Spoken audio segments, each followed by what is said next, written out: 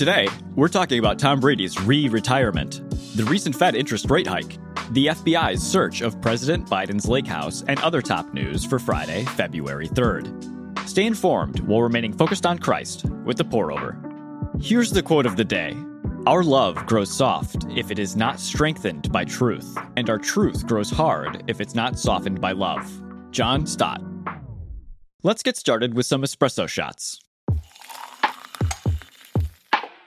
Tom Brady has unretired, or re-retired, whatever you call it. He says he's now done playing football for good. This retirement announcement came 1 year to the day from his previous one. In case you missed the accolade summary the last time around, he leaves the NFL holding a number of records including most games won, 251, most Super Bowl wins, 7, more than any single team. The Steelers and the Patriots each have 6.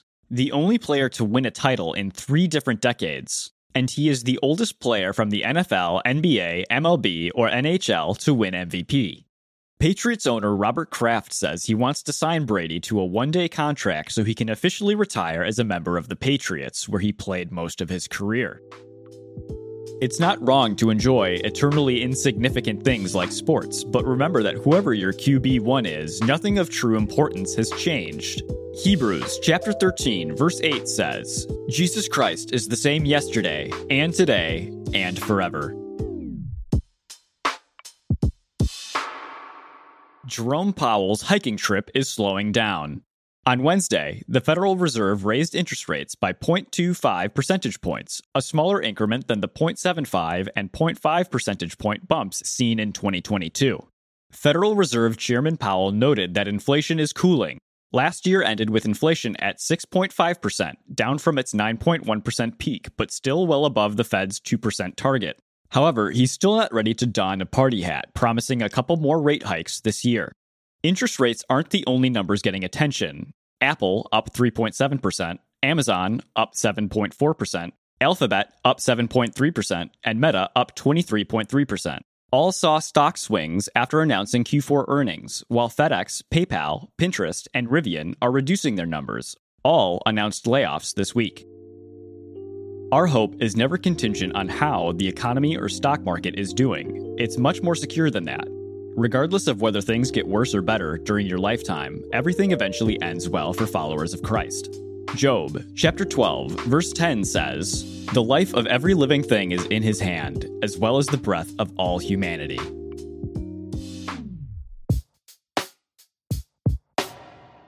The FBI searched President Biden's vacation home in Delaware on Wednesday. The agents didn't find classified documents, but they didn't come home entirely empty-handed from the last round of Pokemon Go Documents Edition. Handwritten notes and other materials from Biden's time as VP were taken for review. Biden's attorney said the search was planned and a process we will continue to fully support and facilitate. This was the third Biden property to be scoped after classified docs were found at his other Delaware residence and D.C. office. Special counsel Robert Hur begins work on the investigation this week. Meanwhile, the FBI is planning to search former VP Pence's Indiana home, and special counsel Jack Smith is continuing his look into the roughly 300 documents with classified markings taken from former President Trump's Mar-a-Lago residence. Here's a verse to consider if you're wondering if you, too, should check your closet for classified documents. For all have sinned and fall short of the glory of God. They are justified freely by his grace through the redemption that is in Christ Jesus. Romans chapter 3, verses 23 through 24. This episode is sponsored by The Hope Line. America's young people are in crisis. Here are some stats to help paint a picture of being a young person in America. Suicide is the leading cause of death. Self-harm is up 25% in the last year. And over 2 million 12 to 17-year-olds reported using drugs in the last month. The Hope Line provides free 24/7 live crisis chat to a generation searching for answers. And now they're launching the Hope Box, a resource for educators and pastors designed to help them tell students that the help and hope is always available. The world needs hope. Let's give it to them. We're matching the first $1,000 to those that contribute. Check out the link in the show notes. In other brews, here's a rapid round of updates.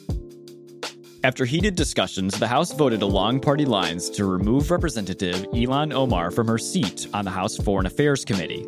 Republicans argue that her past statements, which both sides of the aisle have deemed anti-Semitic, disqualify her, while Democrats say she's already been held accountable and the removal is an act of political revenge.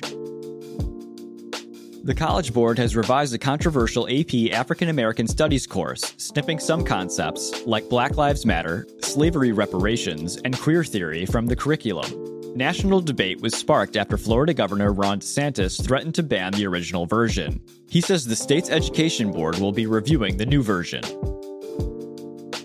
Netflix previewed some details regarding its Q1 password sharing crackdown, saying households can share an account, but all devices must connect to the primary location's Wi-Fi every 31 days to avoid getting blocked.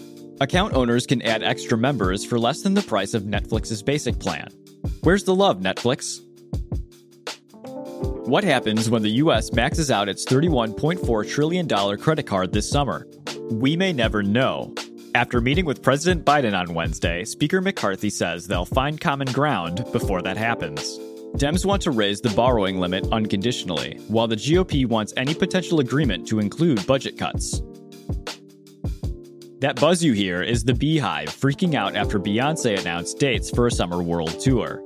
Those wanting tickets will need to register through Ticketmaster as a verified fan, and Swifties everywhere have a message. You're on your own, kid. That's all we have for today. Thanks so much for listening. If you're listening on the Apple Podcasts app, give us a 5-star rating and drop a review. If you're listening on Spotify, give us a follow and hit the notification bell to never miss a new episode. We appreciate your support and hope you have a great weekend. We'll see you on Monday.